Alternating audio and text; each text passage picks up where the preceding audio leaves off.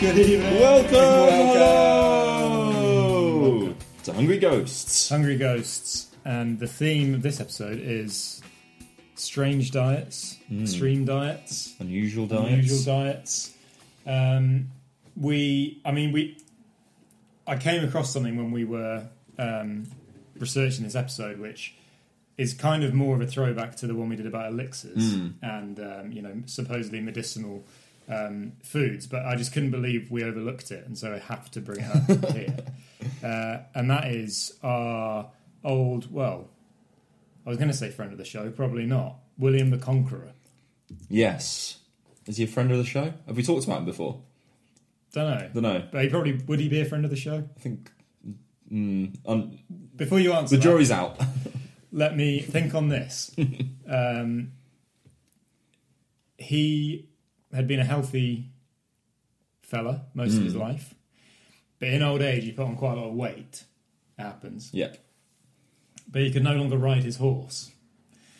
And his solution to this was to go on an alcohol-only diet.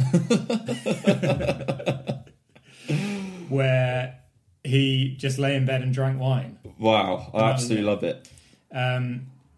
But the tragic punchline to this story is that later that year, he, sure enough, lost enough weight to be able to ride his horse again, and he promptly fell off his horse and died. Oh, God. Well, yeah, that'll teach you. Was Yeah. he drunk when he was riding? Well, it could have been. Yeah. It could have been a sell him the drunk type situation. Slip and hit your head on the bathroom. I was gonna mention this later, but seeing as it's related to this, one of the fad diets of the 60s was known as the drinking man's diet. Now you've got to remember, obviously, this is like the Mad Men type landscape, and essentially alcohol is required at every meal, and you should try and drink as much as gin and vodka as you physically can. This was a diet pamphlet that sold in the 60s at $1 a piece, and within 2 years he sold more than 2 million copies, a bestseller basically of the time. Which seems strange because you can probably just say, okay, I'll just drink gin and vodka, but maybe there's some more nuance to that. But it's widely recognised as one of the first low carb diets, Right? Just strictly drinking gin and vodka pretty much as you can. But is there a limit on the food?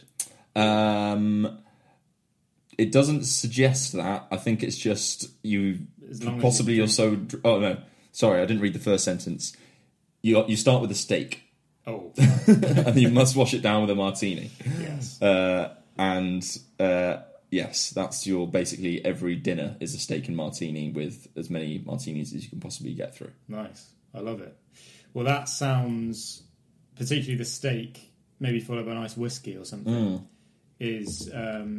very much in the wheelhouse of some of the more extreme online YouTube diets that I get these days, which involve a lot of red meat, possibly exclusively red meat. Yeah, Jordan Peterson and his daughter, certainly enemies, I would say, of the podcast. His daughter Michaela are big proponents of the beef-only diet, which is a form, like a subgenre of the meat-only diet, which is a subgenre of like the protein-only diet. Basically, there's all these weird diets that like go into like more and more extreme versions of themselves over time. But his daughter Michaela, like, she grew up with, she claims, extreme health conditions, and was suffering massively throughout her life, and trying all these things, going to doctors, trying different treatments, blah blah blah. And then eventually she tried, I think it's called exclusion therapy, where you get rid of one thing at a time until she ended up with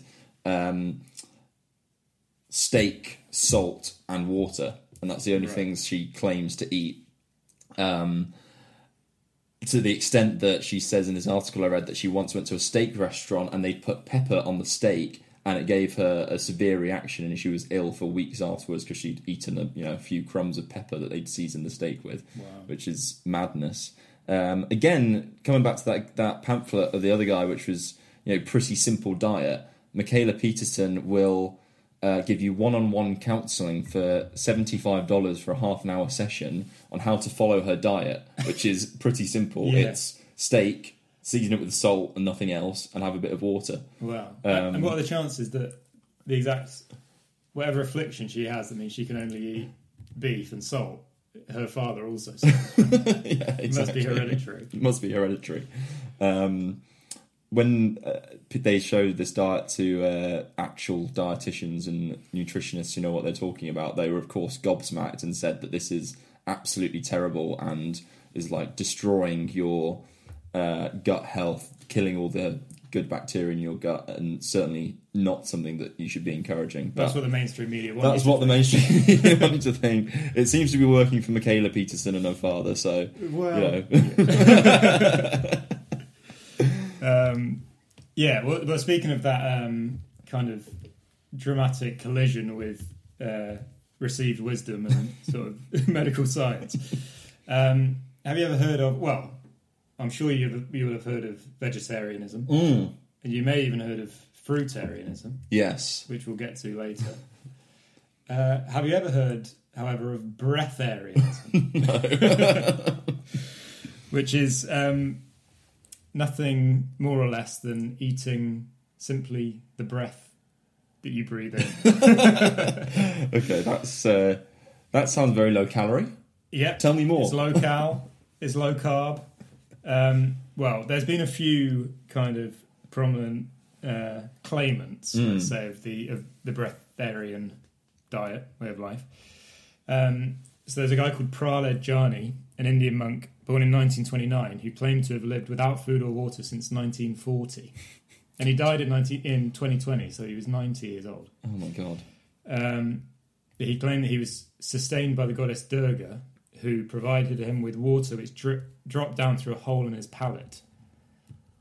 It sounds a bit like he's confused about his own saliva, possibly. But he lived as a hermit in a cave, so it's not very easy to verify his claims. But he was, at one point he was tested, so he was, in fact, on 2 occasions, went to hospital for 10 days and was observed supposedly not eating, drinking, or passing stool or urine. Wow. And then the second time for the same thing, but for 15 days. However, there's a guy in India called Sanal Edamaruku, who's like a skeptic, rationalist. He's like the James Randi of India, sort of thing. And he characterised the experiment as a farce for allowing Jani to move out of the way of the CCTV cameras periodically. And also claimed that video footage showed he was allowed to receive devotees and leave the sealed test room to go sunbathing. So it doesn't sound like the hospital claimed he was under CCTV at all times, but it hasn't published the material. a particularly unscientific study, doesn't it? Yeah. There was another woman called, who goes by the name Jasmuheen. Her real name's Ellen Grieve. She's an Australian woman. She was a prominent advocate of breatharianism in the 1990s, and she said, "I can go months and months without having anything at all other than a cup of tea. My body runs on a different kind of nourishment." Interviewers found her house stocked with food. Jasmuheen claimed that the food was for her husband and daughter. In 1999, she volunteered to be monitored by the TV programme 60 Minutes for 1 week without eating to demonstrate her methods. Day 3, she claimed she was finding it difficult because her hotel room was near a busy road, causing stress and pollution that prevented her from absorbing the required nutrients from the air. She said, "I asked for fresh air. 70% of my nutrients come from fresh air. I couldn't even breathe." So it was moved to a mountainside retreat where her condition continued to deteriorate. After she fasted for 4 days, the president of the Queensland branch of the Australian Medical Association urged her to stop the test. She was very dehydrated, blah, blah, blah. Pupils dilated. Her pulse was about double what it was when she started. She was risking kidney failure, so she had to stop. She then challenged their conclusion, saying, "Look, 6,000 people have done this around the world without any problem. However, as of 2017, 5 deaths have been directly linked to breatharianism as a result of her publications." My favourite, I should point out, she's denied responsibility for any of these deaths. My favourite part of Jasmuheen's story, though, is that she claims her beliefs are based on the writings and, quote, more recent channeled material from, and here is a friend of the show, the Count de Saint-Germain. Oh, very good. Or the Comte de Saint-Germain, who, supposedly has been giving her tips on how to live forever through, I guess, not eating. Well, I don't know why you couldn't just eat. If anyone can do it, it's him. Yeah. He was obviously drinking elixirs, so it does. Maybe he over the centuries found a way to survive off life force alone. Exactly. Which brings me on to the raw food movement, which has quite an interesting history. So it's one of the most kind of well documented of these unusual diets and the way they go back in time. Because obviously people have been eating raw food for a long, long time. Yeah. Modern kind of raw food adherents sort of say that heating food above 40 degrees is what counts as raw, basically. So below 40 degrees is raw, above 40 degrees is not kosher in their understanding, because it degrades the enzymes in raw food that aid digestion. Yeah. This is what they claim. It's not scientifically accurate. Yeah. They also claim that raw foods have higher nutrient values than foods that have been cooked. Whereas actually, the reality is some foods that is the case, and some foods actually cooking actually increases the availability of the nutrients. And they also claim that foods cooked at high temperatures do contain harmful toxins, which again, it really depends on what you're eating and what you're cooking it and all that sort of stuff. But back in history, one of the real innovators of raw foodism was John of Egypt. Good name. It was a very good name. I don't think it was. It was probably a different way of saying John back in the year 300 AD. But he was a monk in Egypt, and after a certain period of time, he decided to dig out a cave. Where he would, and 3 small cells within that cave, one for sleeping, one for work, and one for praying. And then he walled up the cave with himself inside, leaving only a small window. And through the window, he communicated and preached to the crowds who brought him food and water. But he would only eat dried fruit and vegetables. And it's claimed, and raw dried fruit and vegetables. Mm-hmm. And it's claimed that he did so. Of doing so, he lived for 50 years. And he lived well into his 90s overall. So he's still celebrated by both the Catholic and Eastern Orthodox Church to this day for his great feats of eating raw vegetables in a cave. Wow.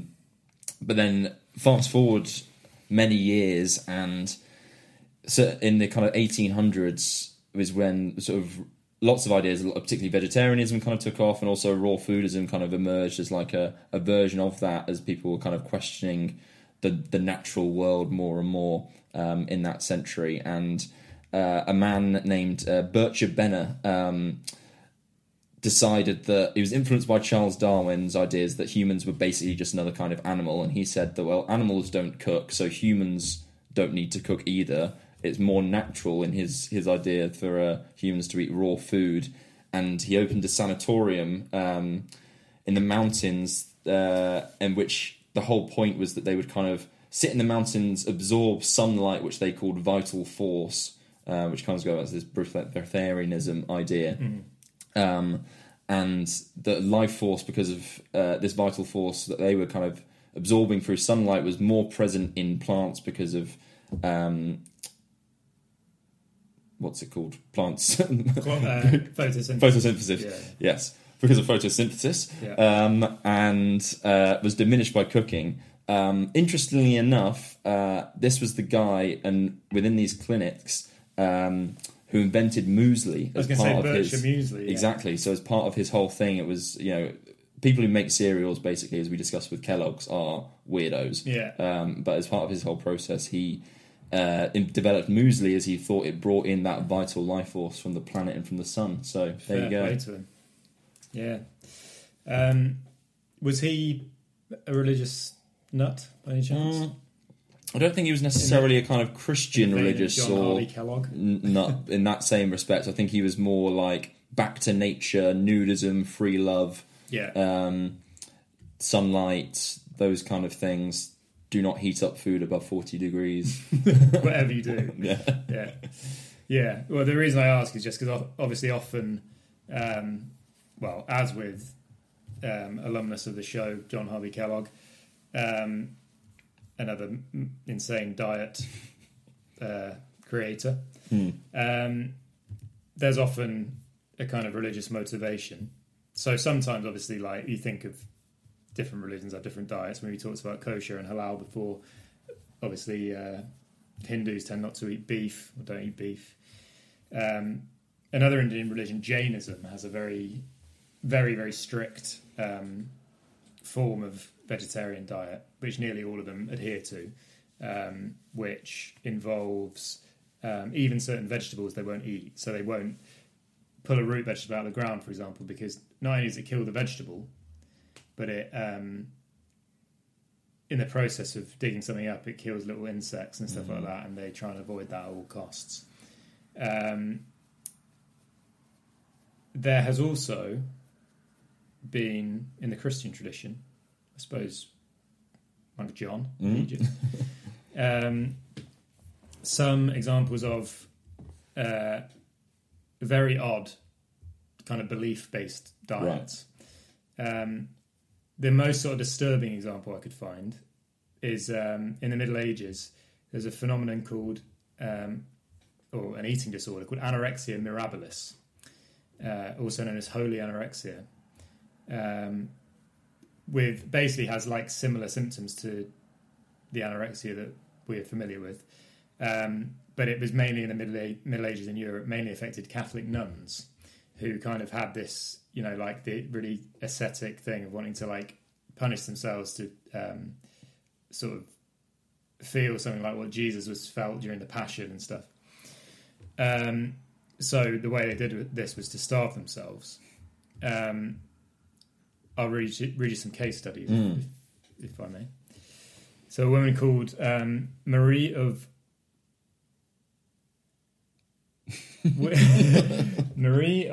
Wienies, somewhere in Belgium, right, 12th century, went to great lengths to cause herself physical pain, wanting to suffer as Jesus Christ had. She deprived herself of sleep, and when she did eat, which was very little, she favoured bread so stale it would cause her gums to bleed. She made the choices to live in poverty despite being from a wealthy family, and abstain from sex despite being married. And then she eventually refused to eat anything other than the consecrated hosts, i.e. like sacramental bread. And she died at the age of 36. There's also a common thing with these ladies was that they desired to appear unattractive in hopes of avoiding marriage and sexual contact. So there was a woman called, again, not 100% sure on the pronunciation, Wilgefortis of Portugal, a legendary Portuguese infanta who took a vow of virginity and began to starve herself to avoid marriage. She reportedly prayed to be made ugly, which resulted in her growing a large beard, which people assumed to be a work of God. She ultimately was crucified, so she avoided the probably quite like that, the death by starvation. However, I mean, so there was a woman called Catherine of Siena, 14th century, known to fast for long periods of time. Towards the end, when the disease was at her worst, she would only consume a single Eucharist wafer. And she died at the age of 33. She would, in restricting her food intake, she was known to insert sticks into her throat to induce vomiting. So it's very similar to like modern eating disorders that we are aware of, but more Jesus-based than or at least that was what they kind of thought. Yeah, but I mean, there's some of the details are pretty great. So there should be a slight content warning here of if you're eating, for example, you should get a mop because this is gross. But so Catherine of Siena was known to drain the pus from sick individuals into a cup to drink. Oh, that's disgusting. And there's another woman, also from Italy, called Angela of Foligno, who was known to eat the scabs of the poor. Oh, no. That's not good. in the name of God. Wow, that's deeply disturbing. Yeah. I can't remember who it was, but in my research I came across a devout Christian / raw-tarian. Oh, right. But he had big conflicts about eating the Eucharist because, of course, it's cooked. And he eventually decided that in his interpretation of the Christian faith and eating raw food, God didn't want him to eat the Eucharist. Right. So, Okay. I don't know how he got to that one. But Yeah. Yeah, it's a weird one. It seems to be a big thing, particularly with like religions that are like centered around individuals. So whether it's like saint worship or like worship of like a monk or a guru in sort of South Asian religions. So there was a kid, well now a man in Nepal, who was known as the Buddha Boy. Have you heard of him? yeah, I think I have heard of him before. He became famous in 2005 when he was still a teenager. For supposedly sitting for months on end under a pipal tree like the Buddha, without moving, eating or drinking. And he gathered all these people around him to watch him, and it does seem to all, as far as anyone can tell, to have not been eating or drinking. And a reporter from GQ went and claimed that he'd seen beams of light emanating from his head. Wow. He's called this guy is called Ram Bahadur Bomjon. After 10 months of this, Discovery Channel went and filmed him for 96 hours, in which time he didn't appear to eat or drink. However, by that time, fences had been put up, so people couldn't get too close. It became hard for people to keep an eye on him at night, especially. So it's kind of hard to know for sure like what was really going on. In any case, he doesn't seem to have been very Buddha-like because in the years since, he's been followed everywhere by accusations of violence, sexual assault, kidnapping, etc. That's not very Buddhist, is it? No, I think he's your garden variety sort of cult leader by the sounds of it. Fraud. Yeah. But yeah, that thing of I've come across the idea that from raw vegans and people who don't like to cook their food that animals don't do it, so why should we? It's not unnatural for us to do it. So I met a guy who is a raw vegan. He doesn't describe himself as a fruitarian. I was asking him about fruitarianism, and he was like, sort of had the hump a little bit, because he was like, everyone thinks of that scene in Notting Hill where they only eat stuff that falls off a tree, and he's like, people think it's stupid, sort of thing. But effectively what he told me was that a lot of people who are raw vegans effectively are fruitarians, because you can't eat, if you were just to eat lettuce, he said you'd have to eat 40 heads of lettuce a day just to get enough calories, and you can't really physically do it. Yeah. So to get enough calories, you need to eat sugar, because fruit has got lots of sugar in it. Yeah. But yeah, he said that he was like, chimpanzees are really they're way stronger than humans. They just eat fruit. But it's like, like a bull is really strong and it just eats grass. Yeah. But it's genetics. It's how its body processes that food. Yeah, exactly. We don't digest grass in the same way as a cow does. We don't have 4 stomachs. Yeah. But it was interesting talking. So he was like, he said that I think when he was growing up, he never really drank much or took drugs or anything. So he was like, when he was a teenager, he couldn't bond with other kids based on that. So he was a bit left out from that. He said he binged on sugary snacks, which made him feel bad, obviously. So he cut sugar out, and then he got addicted to caffeine. So you can see a bit of a pattern, like, emerging. And then, like, when he found the raw vegan people, it was like, he found a tribe sort of thing to be a part of. I think he was more down the line of like doing it for what he believed were health reasons. I think, again, mainstream science wouldn't agree with that, probably. No. But he told me about this guy called Dr. Doug Graham, who came up with a diet called the 80-10-10 diet, which is basically you get I'll find exactly what it is. You get 80% of your calories from carbohydrate. Right. You get 10% from protein, you get 10% from fats, is the idea. So they can use nuts and seeds and the oils that you can get from them. So you can get some protein from that, and you can get a lot of fat from that. But that's why most people end up, because if you don't eat loads of fruit all the time, you end up eating loads of nuts and seeds, and so it's really, really high fat. Yeah. So that's kind of maybe even less healthy. I don't know. Yeah. But he basically gave me an idea of his daily diet, and it went thusly. So you have a Hunter S. Thompson style fruit fest. Similar levels of grapefruit consumption. He said, you'll be unsurprised to hear, as an overview, fruit for breakfast, fruit for lunch, maybe a salad for dinner.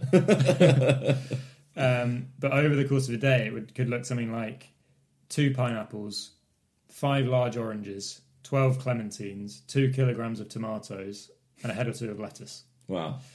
And perhaps another day you might just eat a kilogram of grapes. It's a serious amount of food. When I was doing the research for this episode, I was watching some videos online of fruitarians kind of talking people through their diets, and it is nuts. These people are eating like a whole watermelon for breakfast. Yeah. And that's a huge amount of food, but you need it for the calories and for the sustenance. And they have to take ages to eat, which is probably not necessarily a bad thing. Yeah. Better for you to chew your food, but it's also better to not just eat fruit. But because they have a word for it, they call it melon belly. Where if you just stuff yourself with fruit, it's really uncomfortable. Right. You get a big melon belly, so you have to take ages.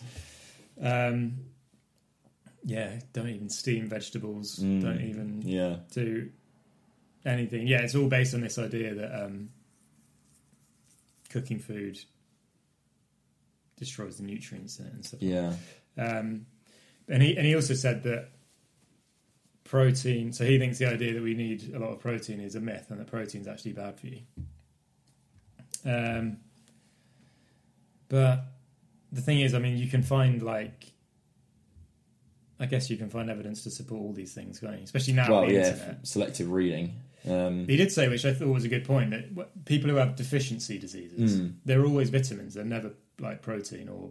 Yeah. They're always to do with micronutrients, basically. Yeah. There's iron sometimes. That's true, actually. Yeah, that's in iron. Meat and Guinness. But you get iron from leafy greens. That's true. Guinness, well, as we're on the topic of booze, yes, we've delayed talking about what we're drinking. Yes. May as well. So today, I was on some Rawtarian forums to find out what you're allowed to drink, and basically, alcohol kind of follows the same rules as food. So basically, something you haven't heated beyond 40 degrees. So that rules out kind of any beer or any spirit. Yeah. But interestingly enough, wines and some meads are allowed.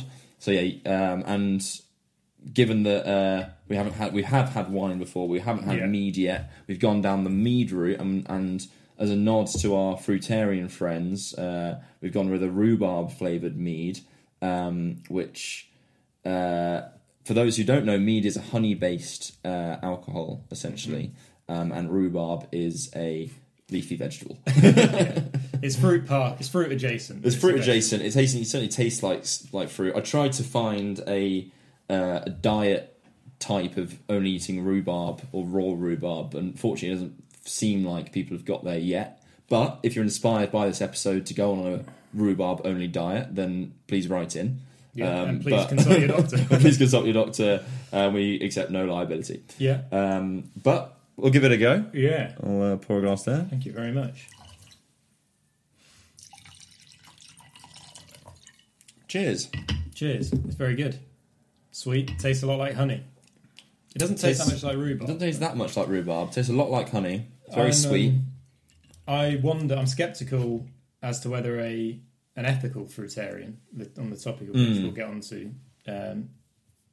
would eat forced rhubarb. And for people who don't know, rhubarb, something like 90% of the world's rhubarb is produced not far from Hungry Ghost's HQ, in fact. It's true. In an area called the Rhubarb Triangle, yes. which is in Yorkshire. Yeah. It's between, I think, Leeds and Warrington and... No, Warrington. It's Leeds and Harrogate. Wakefield and something. 3 places in Yorkshire. That's fine. And they have rhubarb in dark sheds. with just like a glint of light at the top, which makes it grow really, really fast, and hence forced rhubarb grows so quickly you can hear it growing. Hear it crackling. Yeah, it's like squeaking and crackling. Yeah. So maybe it's unethical. Maybe, yeah, you're forcing a vegetable to act against its will. I think in general, the vibe I got from the Rawtarian forum was that, like, most of them, the sort of person who takes their diet so extremely as to only eat raw vegetables or fruit is the sort of person who probably has already cut alcohol out of their consumption. But there obviously were people on the forums who wanted still to get pissed, but didn't want to eat food cooked. Well, I think if you're making such a big lifestyle change, you're going to want to carry a crutch with you. Yes, that's true. Well, I said to the guy I was chatting to, if I wanted to go raw vegan, how would you recommend that I do it? And his advice was, start simple, start radical. Oh wow, radical! Radical and simple I wouldn't necessarily say the same thing. Well, specifically because this is simple and radical. Oh, okay. He said, just only eat bananas for a month. That's true. Yeah, go big or go home. Yeah. But yeah, I mean, there is a subset, and it's a very small one, of fruitarianism, known as ethical fruitarians, who it goes beyond, most of them it's for kind of perceived health benefits. Yeah. But some of them, they think that I think it's often like to do with a kind of general sense of compassion towards all living things rather than necessarily thinking that a plant has feelings or whatever. Something that's with the state of the modern world, let's say, whenever someone tries to do something over here, there's always going to be an intense and quite aggressive reaction from someone else. It's going to be a culture war. It's going to be a culture war. And what with veganism on the rise and the rise of alternative milks and the like, a growing number of so-called traditionalists who ground themselves... You forgot to mention the crisis of masculinity. The crisis of masculinity. Yes, these so-called traditions are pushing back against what they perceive as kind of modern health alternatives, which have created a generation of subservient, emasculated men, or to them, cucks. And these people are reacting violently against kind of this veganism / oat milk, trend that's going on in the wider world. It's like the people that are convinced there's a war on meat. Exactly, yeah. Exact same people. So that they see meat, red meat, as being manly, alpha, and then tofu as being like beta and feminine in their eyes. They say soy boy. They say men who eat soy-based products. Exactly, and they have a big thing against the big soy is specifically responsible for the declining sperm count in men. Feminizing men. Yeah. And this group, they call themselves the right-wing bodybuilders, or RWBB. And it's kind of like an offshoot of kind of the old alt-right kind of landscape of kind of nonsense. They love, to eat, obviously they raw meat, raw eggs. Yeah. They're very, very into raw milk, so unpasteurized milk, which is actually illegal to sell for human consumption in the US. It's a rare crossover in the Venn diagram of right-wing bodybuilders and hipsters. Yes, exactly. And they have their own critical theory, so they're presumably against critical race theory, but they're pro what they call raw egg nationalism. Which there's been books and recipe books published that are like about how you can embrace raw egg nationalism in your daily life. They connect a lot of their traditions to kind of the ancient world, so sort of Roman and Greek figures as kind of being the golden age of man. And it's the neo-Nazi connection, it's essentially the kind of heathenry thing. Yeah, they are basically neo-Nazis who are at high risk of contracting a bacterial infection from their diet. A choice tweet from one of them who calls himself aptly, as what we were just saying, Carnivore Aurelius, right? Is that the carnivore diet is the red pill that wakes you up to reality. element of society never fails to amaze me. Like the connections they can draw between such disparate. It's like It's ridiculous. why on earth is it that the exact same people like Elon Musk in cryptocurrency, listening to podcasts where men talk about have women's rights gone too far? Yeah, Jordan Peterson, Joe Rogan, big time. Joe Rogan, yeah, and like, yeah, this element of like obsession with either the classical world or like Nordic pre-Christian mythology and stuff. I mean, you know, it's a interesting farrago of influences. Yeah, given that. it's mental. But then they always, you can pinpoint exactly what they're going to like. Crypto. Yeah. It's bizarre, isn't it? This subscribe to Twitter Blue. Subscribe to Twitter Blue. Yeah. Because I don't get it, because Elon Musk is not like any of those other things.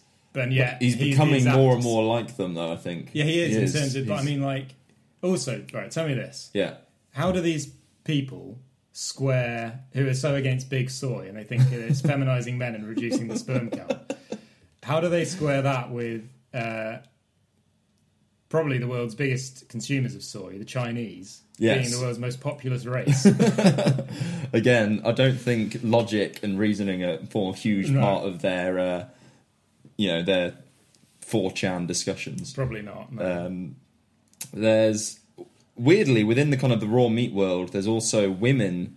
There's a woman called Heidi Montag, who's a YouTuber, and she's going down a different route. She thinks that eating raw bison heart will actually boost her fertility as a woman. So I think the RRWBs among us would probably, not like the fact that what she's kind of saying or what she has to espouse, but she's sort of going down a kind of similar route, but more of a feminist kind of let's make women strong by eating raw meat, whereas these guys are going down a let's make men strong by eating raw meat.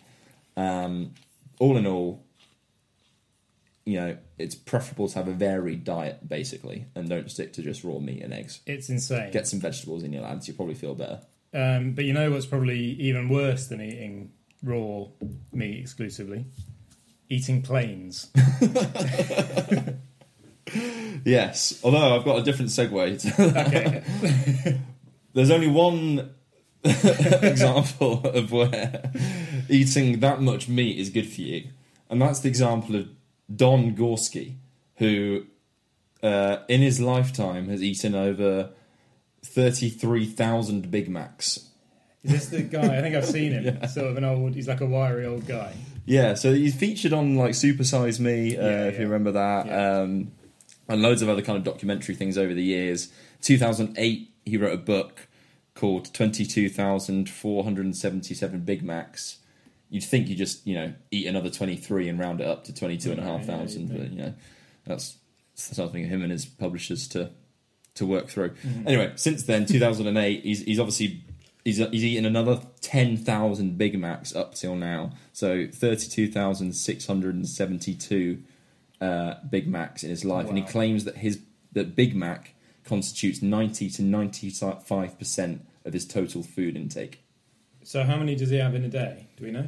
Or how long's he been at it? Well...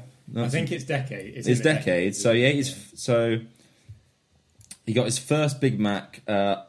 on the same day he bought his first car, but I assume he hasn't had 32,000 cars. That would be a power move. On May the 17th, 1972, he purchased and ate 3 Big Macs at once. So he's gone from 0 to 3, basically 100 in Big Mac terms, in flat. And then returned 2 more times that same day to consume a total of 9 Big Macs in his first day. And then... in the following month, he then went up to 265. So he's averaging about 8.5 Big Macs a day. Wow. That is a lot. So he goes 3 times a day and has 3 every time. Yeah, basically. Yeah. He doesn't eat the fries, chips we would call them. He just has a Big Mac, 3 Big Macs at a time. He wants went to Burger King in 1984, Oof, had the Burger King Whopper, and never again. terrible. It was a huge mistake. And he only did it after his friend bet him $5 to do so. Burger King's rubbish. But he spent the winnings on Big Macs. Oh, man. So this is what I think, the right-wing bodybuilders need to get behind. It's not... This is what makes you a man, basically. Yeah. It's Big Mac consumption. We will accept sponsorship from McDonald's if they're offering... Yeah, not from Burger King. Not from Burger King. Scum. What I wonder about this guy is, does he just go and slowly munch his three, or does he wolf them like Joey Chestnut style? Yeah. Because he must get quick at eating them. He must get quick He at eating wants to them. be. Yeah. He was a correctional officer at prison, so that's a stressful job. So I can imagine he was kind of drive through in America, obviously drive up on the way to work, maybe lunch break, drive back, get 3 more, on the way home, maybe 3 more, Something to and look forward just to. munch them down. There's been 8 days in his life when he did not eat a single Big Mac. Well, since 1972. One of those days was the day his mother died. No. He did not eat a Big Mac to respect her request. She said She asked him. She asked him, "Don't eat a Big Mac the day I die." Others included a snow day when McDonald's was unable to open due to snow. One Thanksgiving, a couple of days when he's been travelling and could not find a McDonald's when he was on holiday. Yeah. And other days when he's had to stay late at work. But since all these days, he started keeping an emergency stash of Big Macs in his freezer, so that if is another snow day or he has to work late again, then he's got it in his freezer. He can heat it up at home. And if he goes on holiday, well, I suppose most places they've got McDonald's. Most of them do, yeah. He can take some in his hand luggage, frozen, and then by the time he gets there, it'll be thawed. Perfectly thawed. Yeah. Yes. Amazing. So I've got a few mental quickfire ones that we'll go through. So the first is the ice diet. Wow. Proponents of the ice diet believe that because ice makes your body cold, it then has to burn calories to heat you up again. So you basically should eat like a pound of ice a day, like 400 grams of ice a day. Right. And then you can eat anything else you want because your body's going to use enough calories to heat you up again from all the ice you've been eating. Okay. I see the It's logic. nonsense.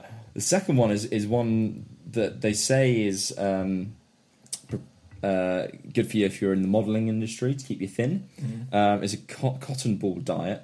It involves, instead of drinking a smoothie or a juice, you simply dip a cotton ball in and you drink and you eat that. Because the cotton will make you feel full inside, you won't need to eat much more. Oh wow! And you'll stay I didn't thin. even know you could eat cotton. Don't again. Don't be, You yeah. shouldn't. You shouldn't. You shouldn't. Basically, the third and penultimate quickfire one is from 1727. Is the avoiding swamps diet. This was a man named Thomas Short who wrote a treatise called "The Causes and Effects of Corpulence," in which he observed, presumably an American, that heavier people tended to live near swamps. So his Louisiana. Louisiana, definitely, can confirm Louisiana. But he decided that it was the the climate of swamps that was causing the fatness, and that overweight people should therefore pick up and move to drier, more arid climates to get thin. In the past, there was this obsession with the climate and having a massive impact on your health, wasn't there? Yeah. Like sanatoriums and stuff. Yeah. And then the third and final one, which is particularly disgusting, is the man juice diet. Oh, God. So this is a pornographic actress named Kim Kelly, who claims she created her own high-protein diet, which helped her lose 10k. I think we can probably imagine. So, yeah, it involved, simply put, her only eating nothing but semen for 30 days straight. I mean, was she eating it like in situ, or was it being prepared and she was eating it at home? I don't know. Yeah, it begs. There's a lot to. It's kind of like a 9 big backs a day thing. It's like, when are you getting those? Like, how many How is he per... being spaced out? How are you spacing these out? Are you only eating at work? Are you only eating at work? Like, how many Some are you people having? do like to eat al desco. Yeah. I mean, It's quite disgusting. pretty disgusting, yeah. Yeah. But my favourite of them all is Michel Lotito, who's a Frenchman who's known as Monsieur Mange Tout, which is Mr. Eat It All. And he was a French entertainer who began his unusual diet at the age of just 9 years old because, unfortunately, he had a psychological disorder which created an appetite for substances that are largely non-nutritive. So basically, this guy had, because of his brain chemistry was so messed up, got really into eating metal, glass, and rubber and other materials throughout his life, non-edible materials. So throughout his life, he dissembled, cut up, and consumed the following: 54 door hinges, 18 bicycles, 15 shopping carts, 7 TV sets, 6 chandeliers, 2 beds, 1 pair of skis, 1 computer. Didn't like skis, so he just same as a computer. It just wasn't that tasty. Loved TV sets, hated computers. You think they're probably quite similar. Yeah, you'd think. Yeah. 1 waterbed, a 500-meter steel chain, Wow. 1 coffin with handles, 1 Guinness Award plaque. So he won the Guinness Award. He ate it. For whatever. I don't know what specific thing. Oh, the strangest diet is what he won. He holds the record for strangest diet. And he won the award and then ate the plaque. I love that. And then the pièce de résistance of his life was that he ate an entire Cessna 150 light aircraft.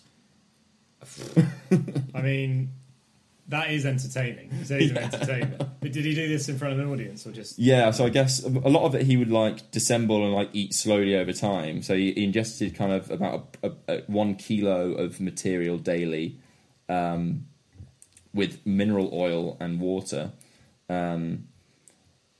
So yeah, it would take him a period of time to get through all of this. But they reckon that between 1959 and 1997, he'd eaten nearly 9 tons of metal.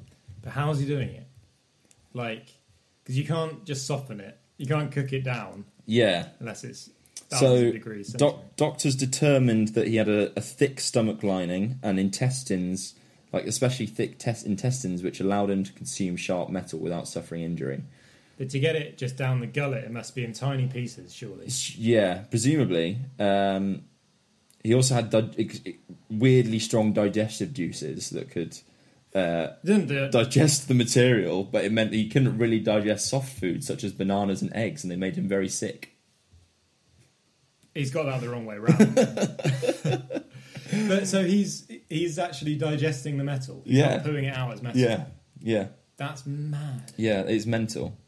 The plane, actually, to come back to that, so it took him roughly 2 years from 1978 to 1980 to eat the plane whole. I mean, I'm not surprised. I'll give him 3 years to eat that. Sadly, he died of natural causes in 2007 at the age of 57. Oh, yeah. You're not going to live a really long life if you're eating planes. It was natural causes. There was no relation but to they're saying, so he won a Guinness World Record for the strangest diet. Yeah. But I'd say, don't get me wrong, eating an entire plane is impressive. But the other stuff he's saying, 1 computer, 20 tellies. It's it sounds like these are they're garnishes to his main diet. It's not his whole diet isn't just metal, is it? Cause No. He was he ate a kilo a day of metal, but he must have been eating other stuff because he wouldn't get any. It's like the fruitarians and so on. You're not getting enough nutrients from just metal planes alone. No fibre. A lot of iron, but that's probably it. Well, maybe some zinc. Yeah, a lot of zinc. Yeah. A lot of iron. But we talked about doing some bonus content where we try and take on some food challenges. E.g., I'm convinced that I can break the world record for eating an onion. I think it's pathetic. It's 30 seconds or something. Yeah, but then you've got to eat the reward afterwards, the award. I reckon there'll be 2 tiers to the Patreon, Yeah. to the bonus content. You have to pay £10 a month to see one of us eat an award or a plate. Guinness World Record. Yeah, I mean that's kind of the extremes, I guess. You can go from just eating your vegetables, uncooked, to then eating a whole aircraft. It's what we call a slippery slope. It's what we call a slippery slope. But it's probably better than eating.